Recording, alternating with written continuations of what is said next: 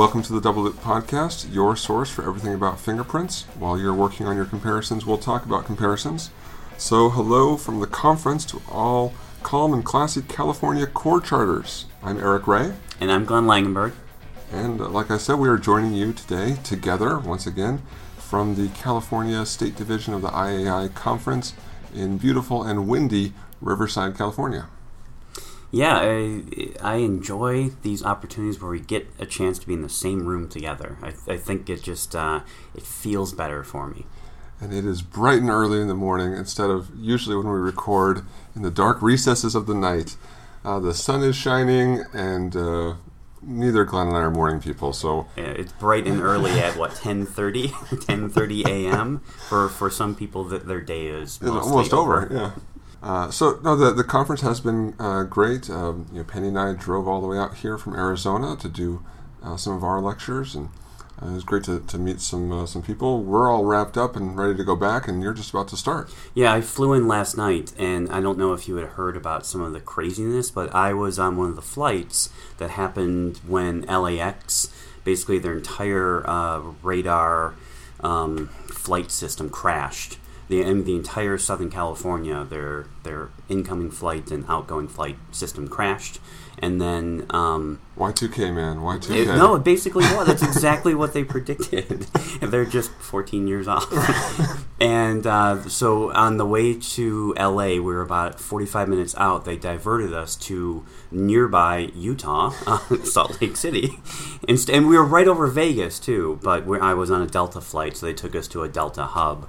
And because I kept thinking, well, that wouldn't be so bad if I get grounded in Vegas for the night. But and then we just sat on a tarmac in Salt Lake City, and then an hour or so later, they had the systems back up and running. But it caused quite a jam. I mean, they had to ground everything, leaving LAX and coming into LAX, and then all the surrounding airports in Southern Cal. So it was just complete no fly. Wow! But you made it in. And you invited myself and Penny to go with you and some other people to attend the Magic Castle, which was quite an experience. For those of you people, I had never heard of it before you started talking about it a year or two ago.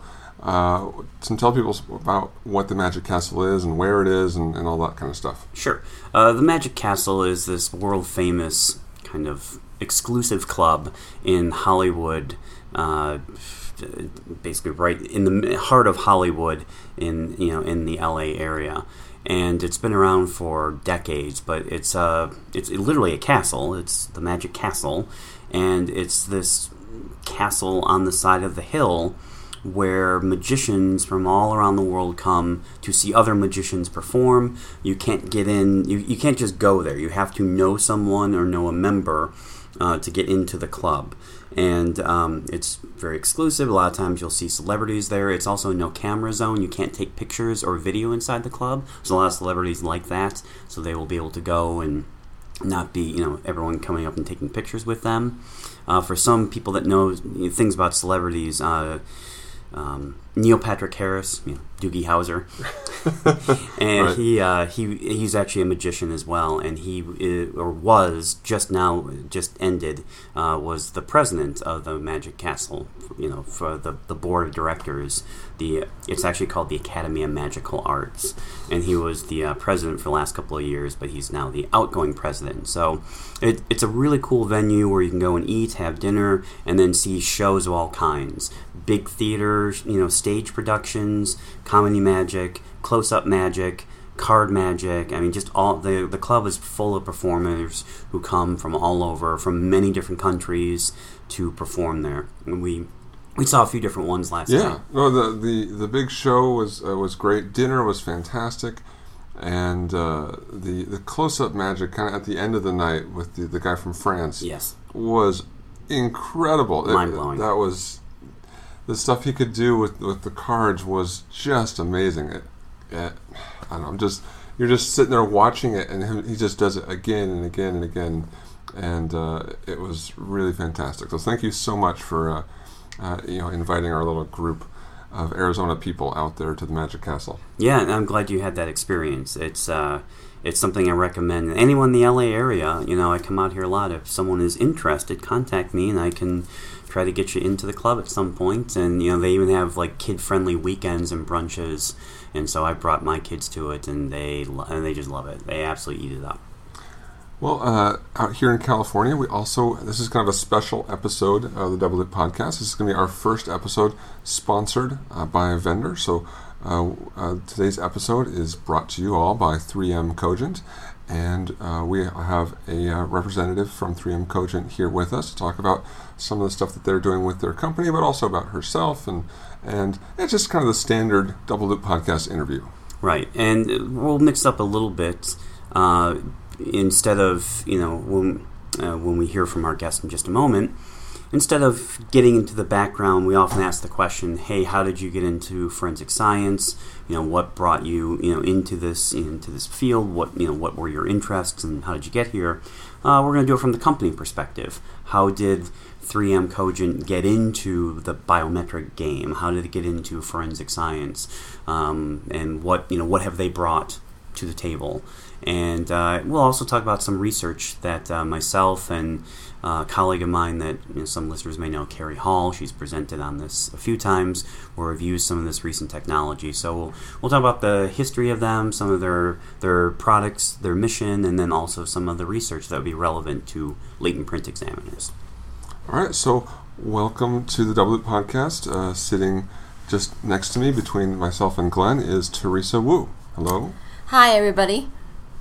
And how long have you worked with 3M Cogent? And what is your position there? Exactly. Okay, so I joined 3M Cogent in June 2005 as just a marketing specialist, and over time I grew up there, learned the job, and now I am the global portfolio marketing director for 3M Cogent, and my job responsibility is managing the product portfolio development, a lot of making sure that what we are developing it's aligned and it's demanded or needed by the market. Developed what our user want, not just because we can do it. Right. And then I have a secondary role is to what we call segment marketing into law enforcement. So law enforcement market is my focus area. Okay. Right.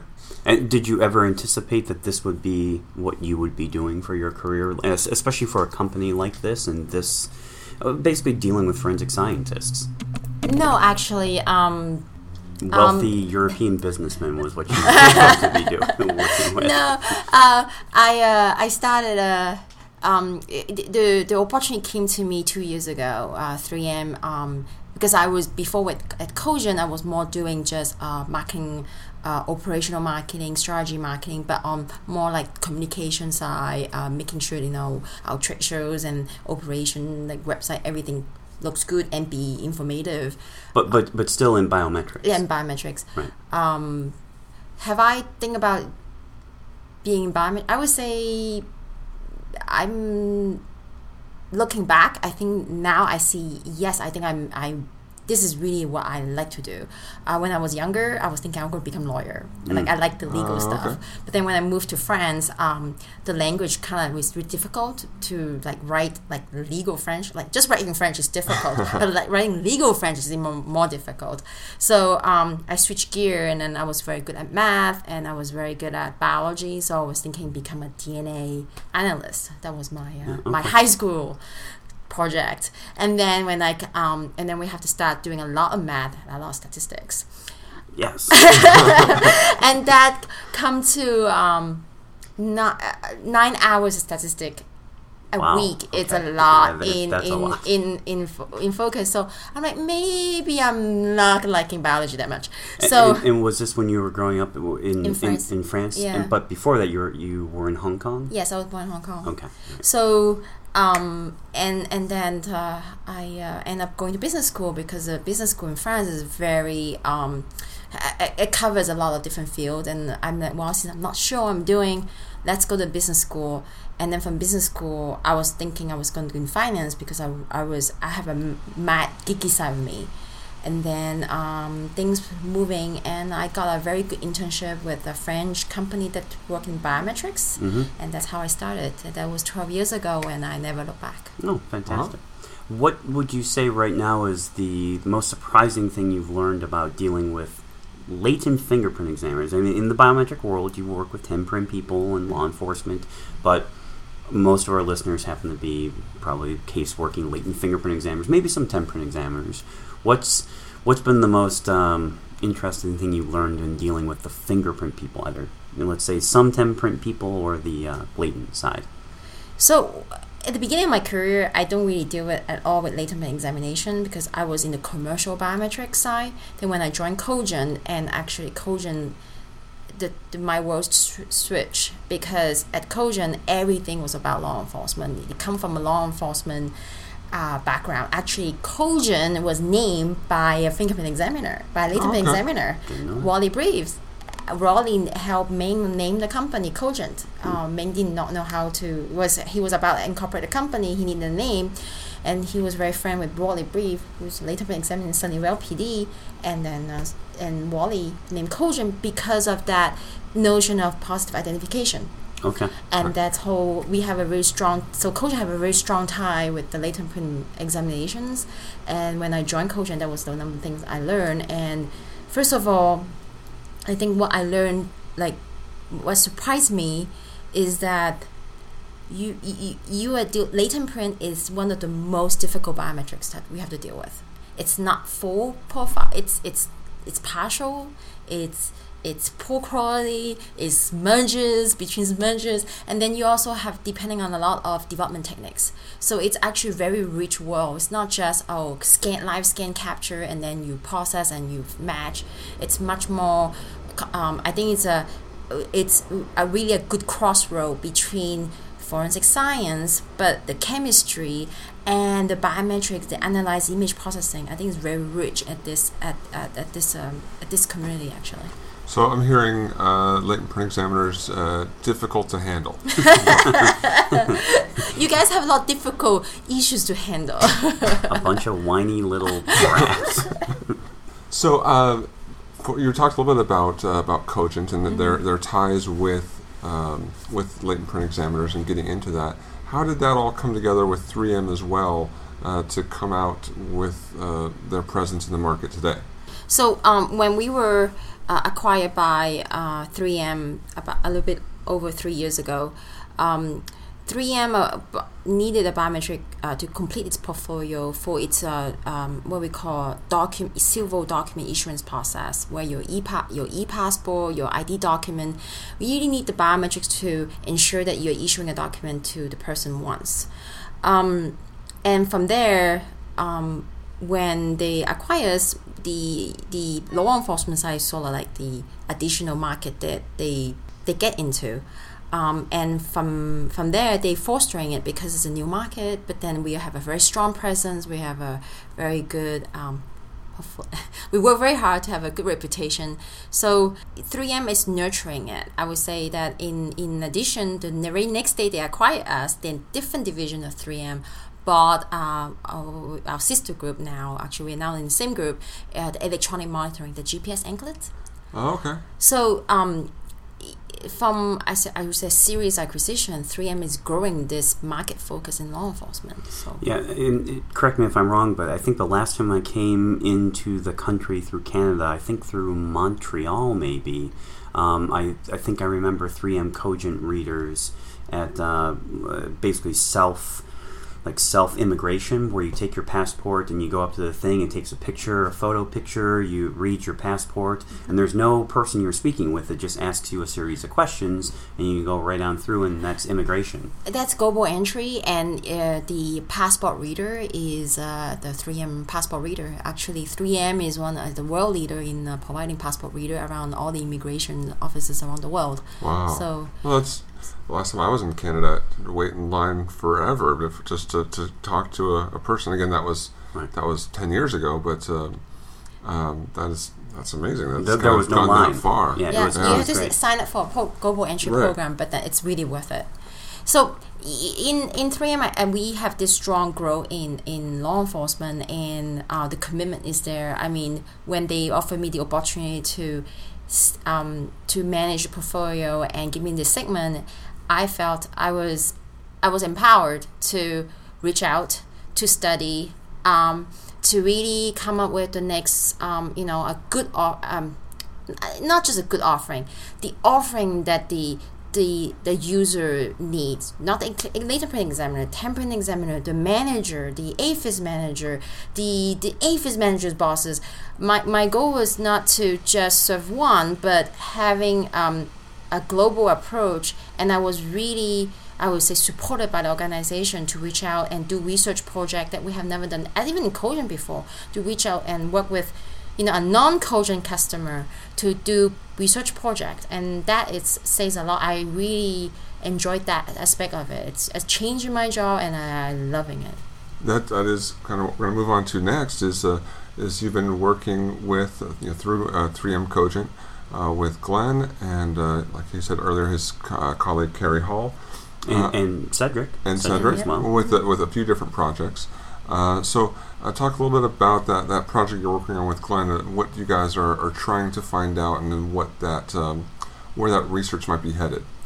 So so I can only speak of how it's happened. I would say I met Glenn was like 3 years ago at the IA conference, and we start just common, like very casual discussion, and then we happened to meet in Australia. That's in another presentation who was presenting. Completely coincidental. I was just happened to be in Australia and went, hey, I just met her recently. I remember her. So we start really just chatting, and then I think we didn't really think of anything, and then I think 6 months later, Glenn approached me. It's like, well, Teresa, I have a question for you about APHIS. To be fair, I was actually thinking about another vendor at the time, and she yelled at me. I did not yell at you. I convinced you that maybe there's a bit better approach in all this, and was a project about where he needed a standalone APHIS, and he was wondering how a standalone APHIS would work any different than connected APHIS. One central APHIS and serving multiple workstation. And I said, in principle, not much any difference. Instead of a network system, you just have one computer, one system doing the work. And that's how it started. But I think it's better for Glenn to explain the scope of the project than I do. Okay. So, Eric, as you know, and as we've discussed for many, many times, we have been interested in this error rate issue, particularly on the erroneous exclusions, as you teach in your classes and your workshops. Right. And we knew that this was problematic. And one of the things that we wanted to know was if there was a better way to detect erroneous exclusions. So one of the things that I harp on quite a bit, and it's part of our new class with John Black. We often talk about all these different policy changes people are doing. I know you promote a lot of different policy changes, different things that agencies can do, and different things examiners can do to try to reduce erroneous exclusion rates. One of the things that I'm a big proponent of is, well, that's great, trying these different things out, but how do we know that they're really working? How do we really know that the change is having the desired effect, namely a reduction in error rates?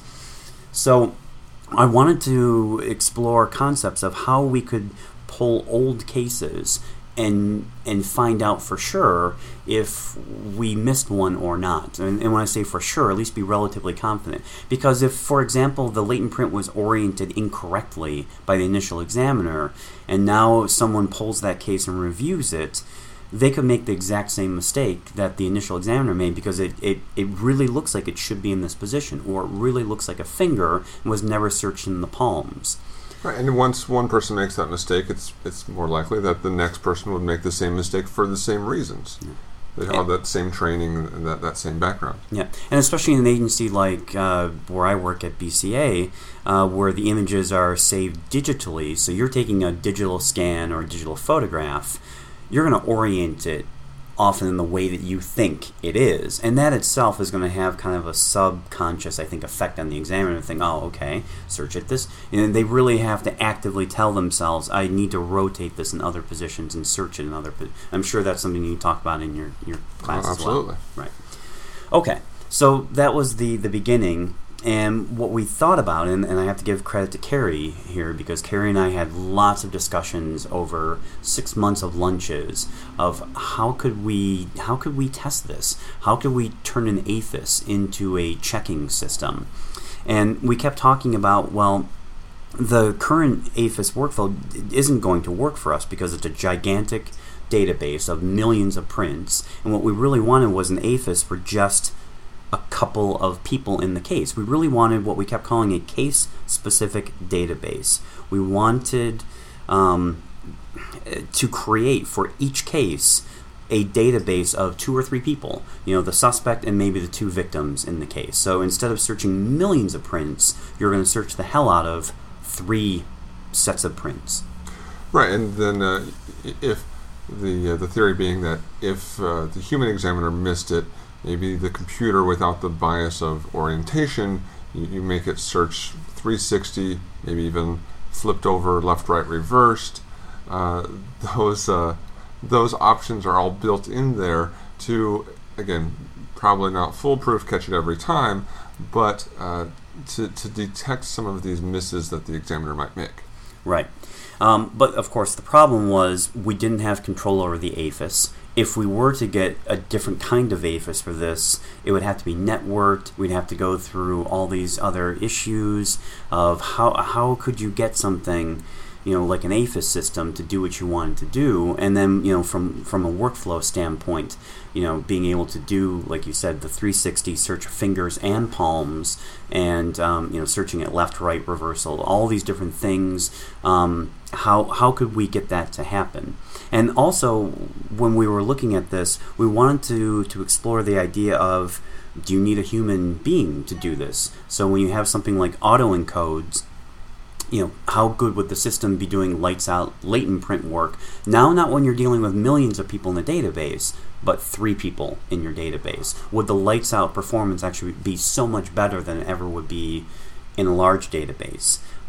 Or if not lights out, what about having an intern do this? Because we used a lot of interns, and a really good way to get management to buy into this was, hey, let's explore our cold cases, have an intern do this, so we're not taking anyone off the bench. An intern could scan all these things in and search our cold cases with, the morgue prints, other suspects, elimination prints, etc., from victims that are in there, and see if we have some missed IDs, erroneous exclusions, in our cold cases as well. And anytime we would throw in cold case, we were thinking grant money and all these other opportunities, right, because people were interested in that. I know you've gone through and you've put these in. You've gotten some preliminary results back from introducing all this. I want to kind of see, well, how so far has it been working? I know that it is, not quite done and complete yet. There's still lots more work you want to do, but maybe we can give the listeners a general idea of how well things are working out so far. So when we started exploring cases, we had to find we had some restrictions. First of all, since we were going to pull some old cases to run through this, they had to be cases that were essentially adjudicated. So we were looking at property crimes from 2009, so at least 3 years, old, since our statute of limitations on these property crimes is 3 years. Also, we got an intern to sanitize the cases. This was really important because when you start doing error studies within an agency, you don't want it to be a witch hunt for errors. You don't, you want to detect the errors from, this clinical standpoint that we want to improve the system, but we don't want necessarily, even if it was one examiner that made, 3 or 4 or 5, we don't want we want to improve the system going forward, not basically have it be a QA witch hunt. And that was really important. And again, I work for a great agency that sees that, buy into that, and understood, okay, these are adjudicated cases. There isn't anything we can do about it anyway with these cases. So let's, from a clinical research standpoint, let's try to detect the errors and then find out what might have happened. Well, even if you did also all of a sudden start to discover an increasing number of errors, your even if your QA department didn't start this witch hunt, a much more healthy way to approach it would be to look at each one and see what the group of them together can teach your agency and your examiners about where an issue might be, and learn from that and improve. That should really be the focus of when these errors are discovered. Right. So along with those restrictions, we also wanted we had to only pick cases that had at least one exclusion. That was obviously a requirement as well. Now, in addition to some exclusions in the case, there could be also identifications and inconclusives.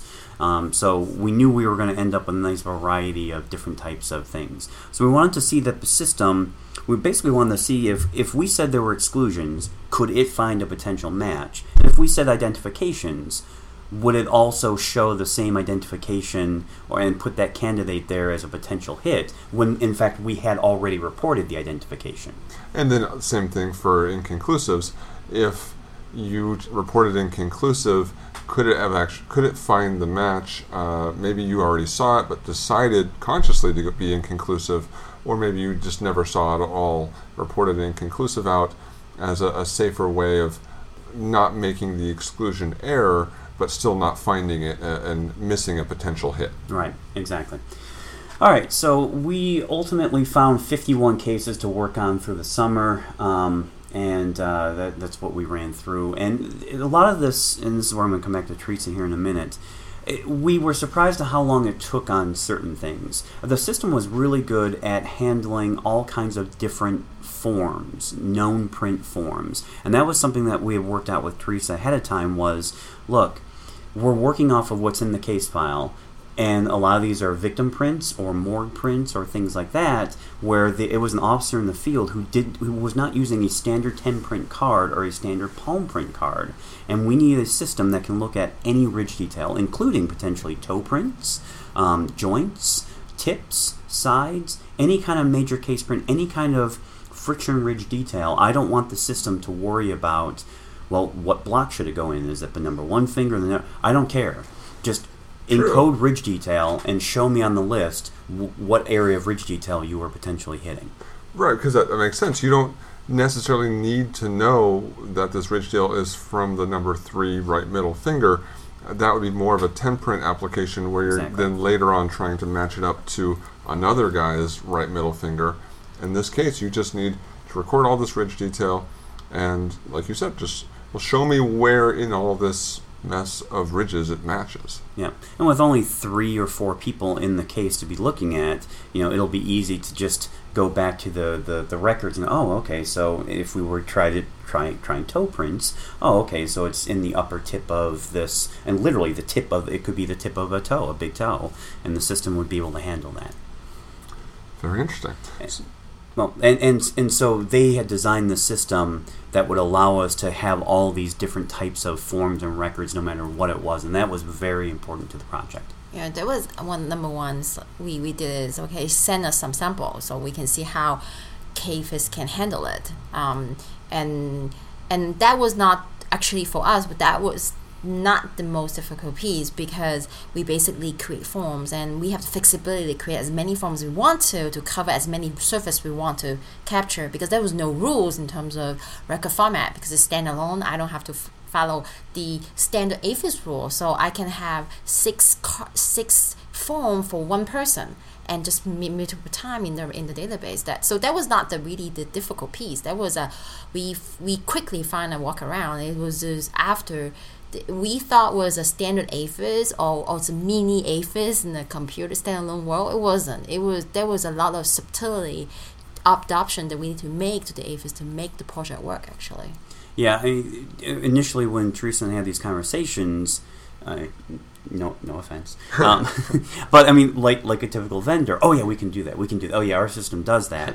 And once you get it, you go, this is not exactly what I was thinking. But to Teresa and 3M Cogent's credit, they went, okay, well, what are the issues? What can we develop these workarounds? Because one of the things that we had said was, when we get a latent print, we don't want to make any assumptions. We want to search 360, for example. And they said, yeah, we can do that. And they were right. It could do that. Right.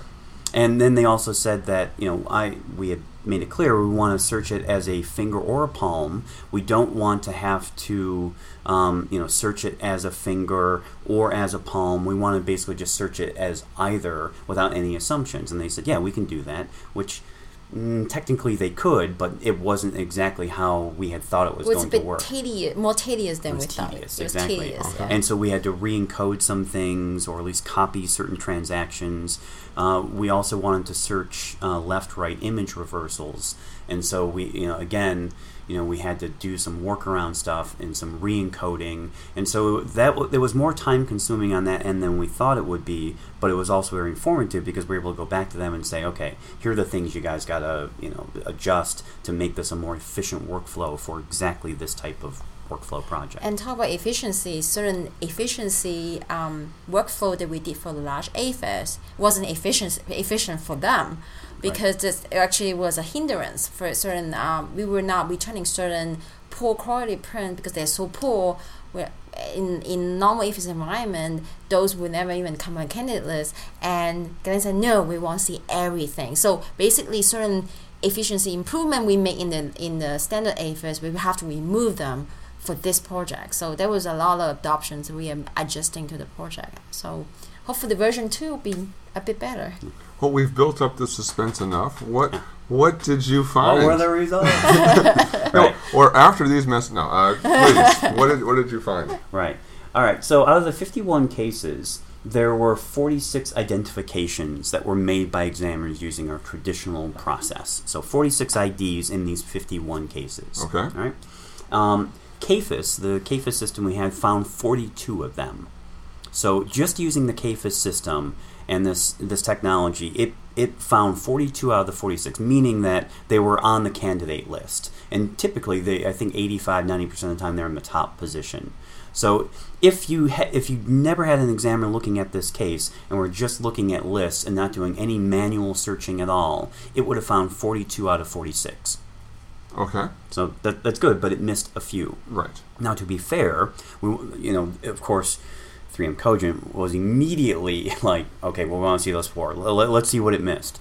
And again, to be fair, we were dealing with some really poor quality knowns, especially because we're a state agency and we take in the evidence and then we have to give it back to the submitting agency, and we have this weird rule in Minnesota, it's a law, we're not allowed to keep the known records of these individuals that get sent in as well, but we're allowed to keep a photocopy of it or a digital copy. We're not allowed to keep the cards. Okay. So we were able to keep it as documentation in the case file. So some of these case files had like photocopies of known records that were sent in. And so as soon as you go to scan those in, which the system was really good at scanning and coding those instantly, but it's still dealing with a photocopy of maybe sometimes even a really light inked copy that the officer had done in the field.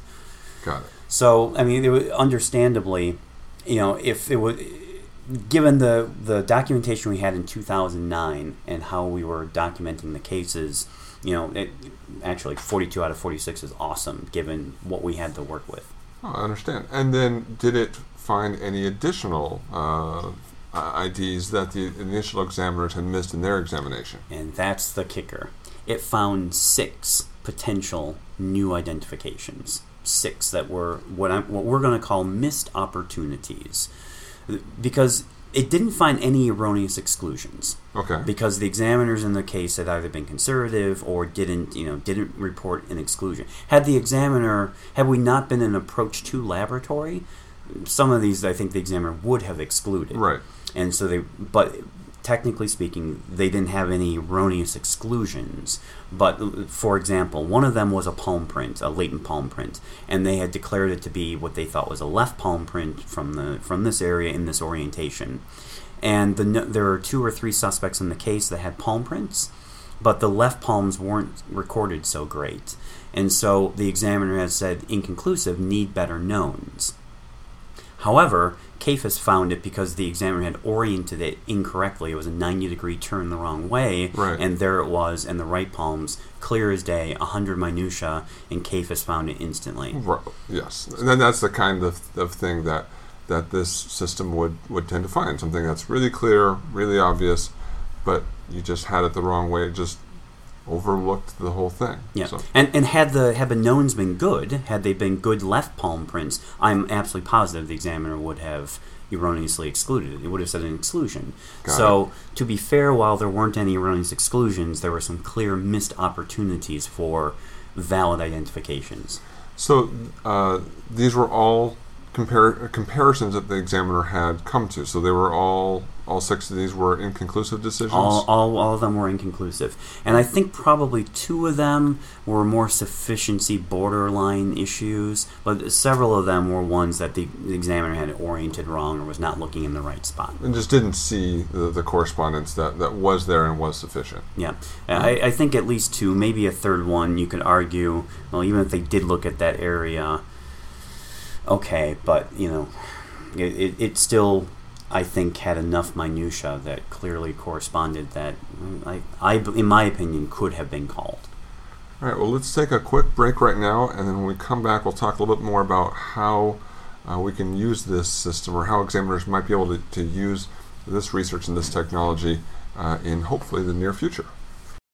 3M Cogent, a wholly owned subsidiary of 3M, is a global biometric identification solution provider to governments, law enforcement agencies, and commercial enterprises. 3M Cogent provides field-proven and robust identification systems, products, and services with leading technology, accuracy, and speed. 3M Cogent's automated fingerprint and palm print identification system enables customers to process fingerprints and palm prints electronically, encode prints into searchable files, and accurately search against a database containing millions of records in seconds. For more information, please visit 3m.com/identity management. And we're back. Thanks everyone for sticking with us. This episode of the Double Loop Podcast. We're still here with Teresa Wu from 3M Cogent and talking about all this new research that they're working on with Glenn on this APHIS that might be able to help us catch erroneous exclusions and work in other ways as well. So, Glenn, what was another point that you guys had found from this research? Well, another thing that took a while for the research and why we didn't get through as many cases was because we did every case 3 different ways. We did it, first of all, through the lights out aspect, so auto-encode, no involvement whatsoever of the human base. Just scan the latent and send it off for a search. The second way we encoded the latents was with an intern who had 2 weeks of training. So she was not qualified to do comparisons, but had an understanding of how the system worked, what minutia were, little things to look for, like that. And then the third way was with the experts encoding the latent prints. So every time we went through this, we wanted to see how effective would this be with basically a complete non-expert working the system versus someone with a little bit of training, maybe a trainee or an APHIS tech or something like that, versus the trained latent print expert, certified latent print examiner. And we were shocked, pleased, ecstatic that the lights out and the intern did really, really well. I mean, they, if this was a system where you could not dedicate a full-time examiner to do this type of process, it caught of those 6 new identifications, they were on the list of the I think pretty much all of them were on the list of the intern. Maybe one of them wasn't, and maybe one of them wasn't on the autoencode, one of the more marginal sufficiency ones, but for the most part, it really showed promise. So even if it maybe didn't perform as well in every comparison across the board that had been put through the system, it did catch almost all of the errors that you were trying to detect. Exactly. Yeah, and to me, there are some really great benefits of this setup. For the fact that it's a standalone system and does not need to be connected to the internet. So there are 2 major things that we avoided. We avoided not having to deal with our CGIS, or the CGIS people or the CGIS contracts or any of the CGIS stuff, completely end around them just because it's a laboratory standalone, and no IT people.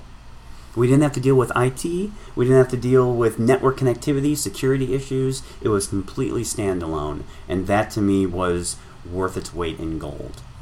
So where are we looking for this to go next? Like what kind of application might this research lead to next, actually in practice at an agency? Right, and that's where I think Carrie's been doing a lot of the work in presenting on this, because she's very interested in workflow. Where does this fit in the workflow? Because you could imagine agencies say, and frankly, I think you can make some really good arguments, and I think this is going to turn some listeners off a little bit on the concept, because it's basically saying, why are we wasting all of this time doing manual comparisons? Yet that's the part of the job we love. We love the hunt and the search, yet when you get those crappy latent prints that you end up spending 2, 3, 4 hours searching, come back the next day in the morning, search another 2 hours, go, okay, it's not here, then give it off to a verifier who now spends 4 or 5 hours doing the exact same thing. You have spent 10 hours on one latent print.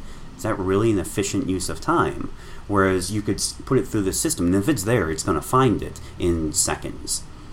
So I have to ask, why are we spending all of this time doing manual comparisons? Do a few quick, easy manual comparisons, but why spend hours and hours on that? But I know that for some examiners, the search is the love of the job, the challenge of searching for it. Well, and then probably what some of those questions that some of those examiners might come up with next is how if this is implemented, how is that going to change how examiners work? Absolutely. Are they going to rely on this system too much? Mm-hmm. Is it basically, are all examiners then going to be just kind of downgraded to just catch the same ones that the system would catch, right, and aren't going to be as good as they have been in the past to catch the tougher ones that the system would also miss? Right. So, that's from the perspective of putting it up front and taking away the manual searches. Now, another way that it could be envisioned to be used as a verification. And the agency says, you know what, we're not going to do 100% verification. We don't have the resources to do 2 people on this. So we'll verify the IDs, but we're not going to verify exclusions or inconclusives. So this system could be kind of a proxy 100% verification, that you could send all your cases through, and this is your check to see if you've missed any in there. So it comes at that stage, in the verification stage. That's another possibility. A third option is after the case goes through all the human examiners, this is a quality assurance check either before the report goes out or after the report goes out when you're auditing cases. But at that point, the system itself, you've invested all the time in the manual searches. I mean, it really then becomes a quality assurance tool as opposed to reduction of time and efficiency up front.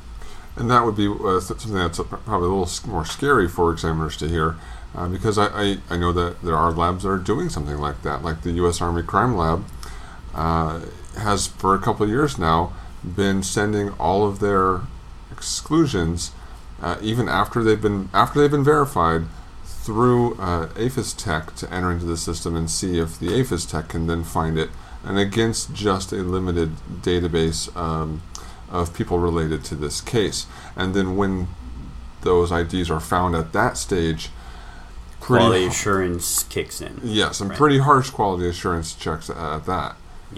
Yeah, and they have an advantage that, of course, their victims and suspects are all in the database because they're all military personnel, which works well for them, and they're one of the few labs that could do something like that. But again, they're still competing with a larger database, But, and of course, if you talk to them, you'll find, they're finding misses that have made it through a verification stage. Right. So, Teresa and Glenn, when can we expect to at least start, maybe not getting this into our lab, when can we expect to read about this and with all this stuff getting out and published? Yeah, what's the plan, Teresa? So Carrie and I have co-wrote, Carrie wrote most of the article. I help her wrote it. You're a co-author. I'm a co-author, but I'm the secondary author. We wrote the article and we submitted to Forensic Magazine for publication. It will come out at the May-June series that will be distributed at the II conference. Perfect. So Perfect it'll timing. be in the II packets that in the little bag that you get. Yes, So, and then I think Carrie and Glenn's going to present the research at the II as well. We are presenting, yes. I think we've got a 30-minute presentation maybe on Wednesday. okay. Or maybe, Yeah, or maybe it was Monday. Maybe it is Monday. I take that back. It's Monday afternoon. I think we have a 30-minute presentation. And also, I think you guys are going to publish a more detailed research side. Exactly. The one we did in Forensic Magazine is more like a summary. Right. For those that did not listen to the podcast, they should. And then we will at the II will present. Example of the KFIS that the version 2 of the KFIS that we developed based on the finding and the feedback we got from phase 1. Right. Then we will present it and the new features that we will propose and the adaptation we made to the KFIS at the II. Mm-hmm. So that'll be the big launch party. Oh, debut, Debut, yes. Ta-ta. The KFIS debutante. Yes. So, Eric, if you would be so kind to tell the listeners, as we move into the next phase of testing this case-specific APHIS database, you're going to get involved with some of the research. Yes, Glenn, you and I have talked about this for a little while now of this concept, and then you and Carrie had asked me to approach my management and see what we could contribute to this. So we went through and pulled out, since we've got a few of these pretty well documented erroneous exclusions from our lab, and Penny and I teach about this quite a bit, and showed these examples that we found in our lab. We wanted to then take these and put them through the system to see if a known erroneous exclusion that was discovered during verification, if that would have been detected also by the system. So there's I think there's 9 of those examples in amongst the rest of the case that was surrounding that example. So we have the potential also to find other erroneous exclusions that could have been missed in the case, right? Exactly. So that the case with the erroneous exclusion also has all the other latents that were involved in it. And in addition, we also pulled about another 30 or so random cases from just, a couple years ago where no erroneous exclusions were detected during verification, to see if maybe there was other stuff in there that we can find as well. Right. So ultimately what we're describing is kind of that third use of this KFIS system, as after the reports have gone out, a check. In this aspect, we're just doing it from a research standpoint. So, and this is what I was talking about earlier, where there could be some really cool use of this in cold cases, where exactly as you're describing, you could get a bunch of old cold cases and have someone enter and review those cases, and it wouldn't even have to necessarily even be an expert. You could have an intern do this, and from the perspective of, hey, we want to buy one of these KFIS systems, and I don't know where you guys even thought about pricing yet, and it goes to the head of the lab and they have to look at the price of it. We kept thinking, wow, if you could tie this into a cold case grant, this is how you could get a system like this, because a cold case grant is the one thing that Coverdell and some of these other monies available, or NIJ money, this is exactly the type of way that you get that money to use this on cold cases, but other active type cases.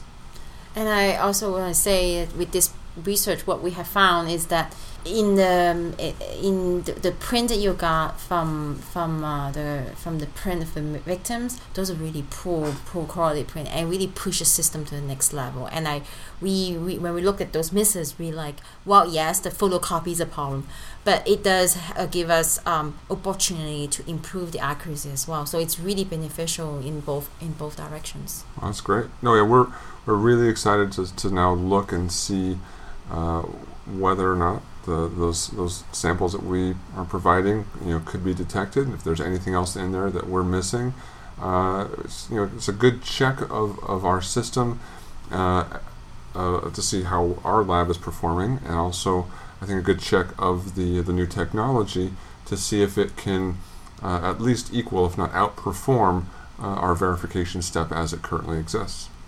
All right, we've talked a lot about the research and this new application of APHIS for specific cases. What other projects might 3M Cogent and yourself be working on in the near future?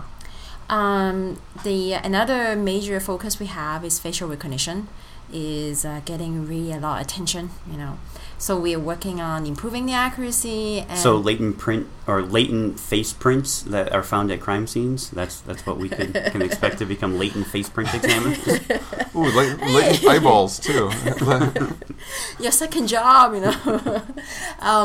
and of course my mobile handheld, bringing the biometric to other police forces and personnel in not just the office, outside. And then we're also looking at other application or other uses of inside the AFIS. So like the statistical model that we have been looking into. So statistics, that of course that's of interest to me. But you were spending 8 to 10 hours a day doing statistic homework. So. Yeah, going back to my. Are you developing the statistical model? No, not me. No, thank God, no. Can you talk about that a little bit? And that has an application to the latent fingerprint side of the house. Correct. So actually, about the same time we were talking about the CAFIS project, our user group conference have invited Cedric to speak. Cedric Newman, yes, which you guys all know well. And when he presented his NIJ research to us, what we saw was, and actually he approached us, say, well, I need to, for my next phase of the project, I need an AFIS. Can you help us? Can you help me, actually, to provide this AFIS so I can get the data to validate the model? Because the whole point at that 2 or 3 years ago, the validation was a question because wherever it was done before was with FSS, this dissolving was gone away. And so again, I have to give credit to 3M. It was something that I would say before wouldn't think something we would do. And 3M was very open to that and was very supportive. I got really a good support from the 3M management to say, why not? Let's reach out, let's do something different.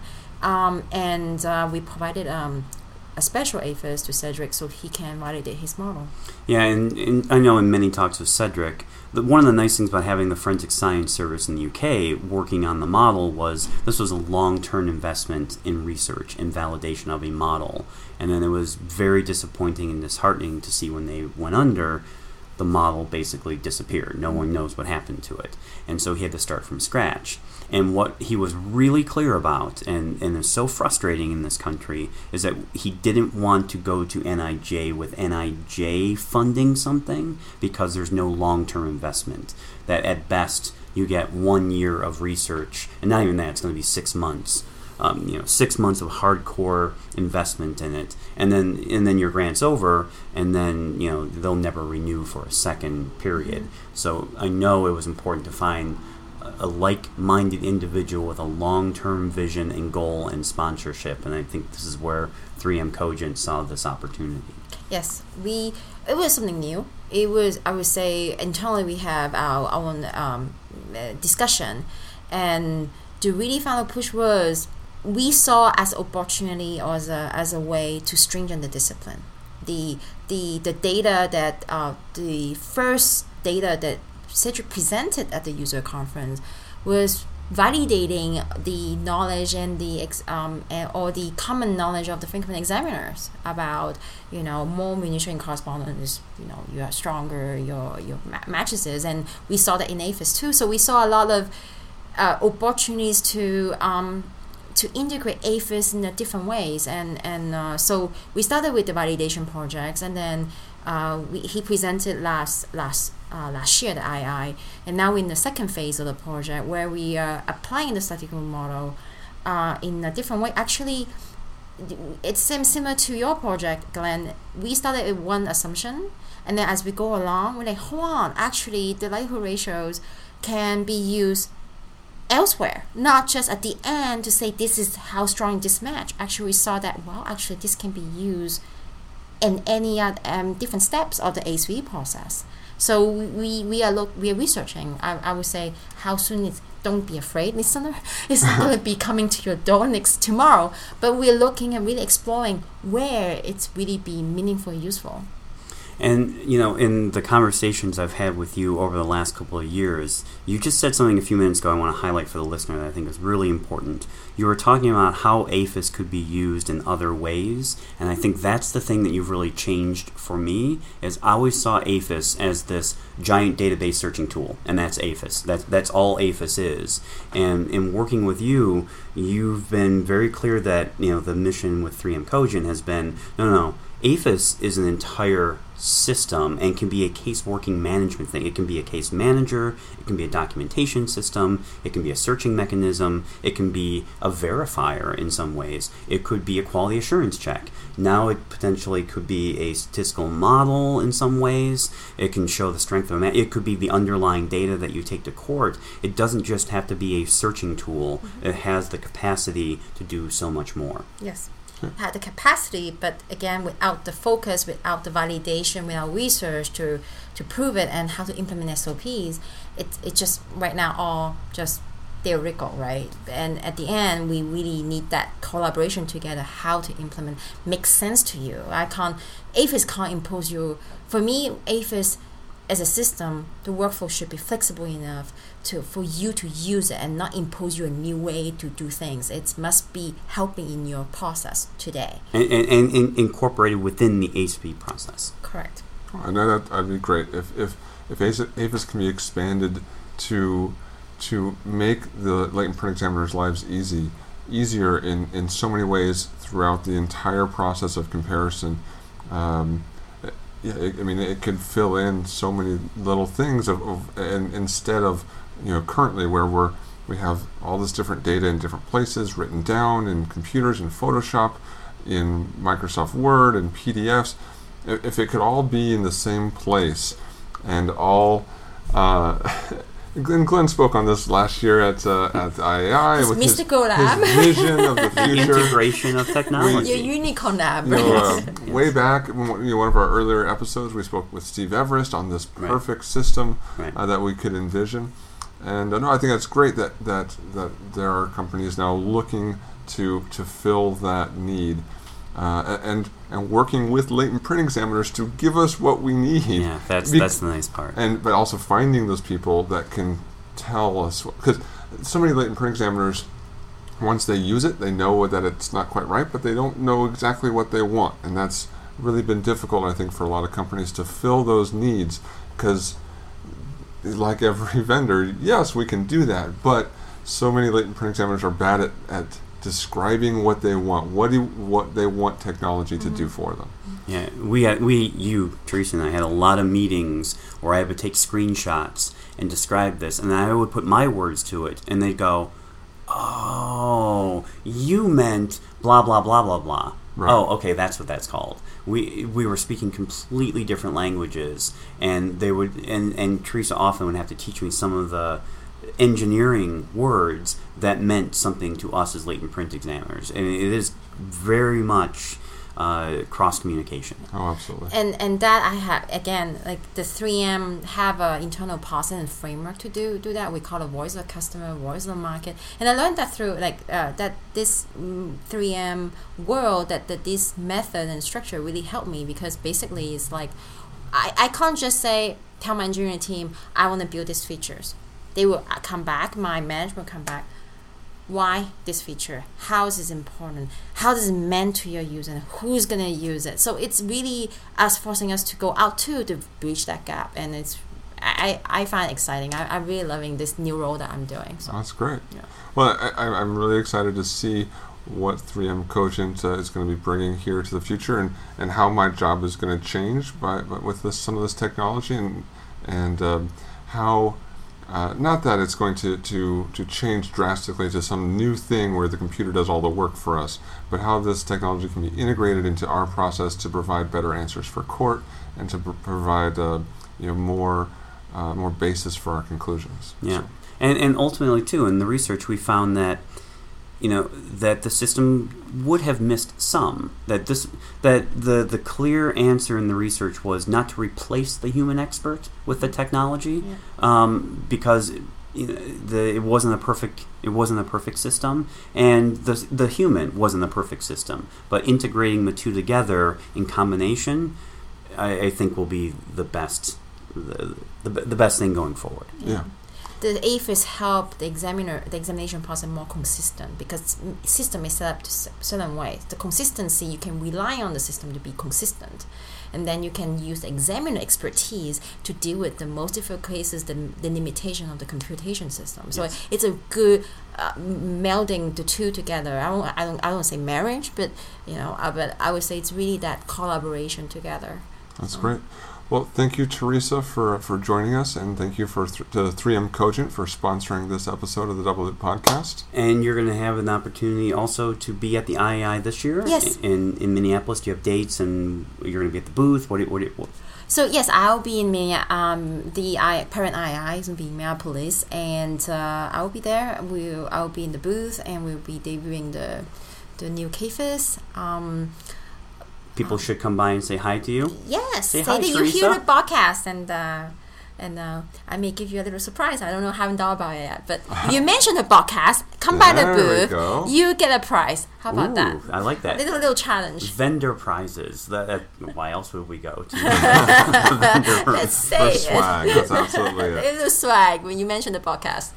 And thank you all for listening to this episode. You can listen for us every Tuesday morning. Check for us on SoundCloud, on Stitcher, or on iTunes. And we're going to be signing off from beautiful, sunny, windy Southern California, Riverside, California. And thank you to the California State Division IAI for having such a great conference and having us all out here for it. Great chance to all be in the same room together for this. So thank you, everybody, and we will see you next week. Bye. Have a good week. Bye-bye. Hey, everybody. Glenn here. Need some training in the fall? Sure you do. Everybody needs some training.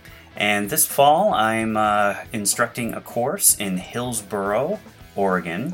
And the course is Advanced ASPE Applications for Fingerprint Examiners. This is a 5-day class. It's being held September 8th through September 12th. In Hillsboro, Oregon. If you're asking yourself, where is Hillsboro, Oregon? It's about 30 miles west of Portland. So if that sounds like a great time to you, I can assure you it will be a great time. Then why don't you go to Ron Smith & Associates and check out this class. They're still taking registrations for the class, and we'd love to see you out there. So again, September 8th through September 12th, Advanced ASPE Applications for Fingerprint Examiners, an advanced course on decision-making and all the elements and nuances of ASPE that you use every day in the laboratory. Come on out. We'll have a great time. Hope to see you there. Thanks, everybody. Music provided on this podcast by Mevio's Music Alley. Check it out at music.mevio.com.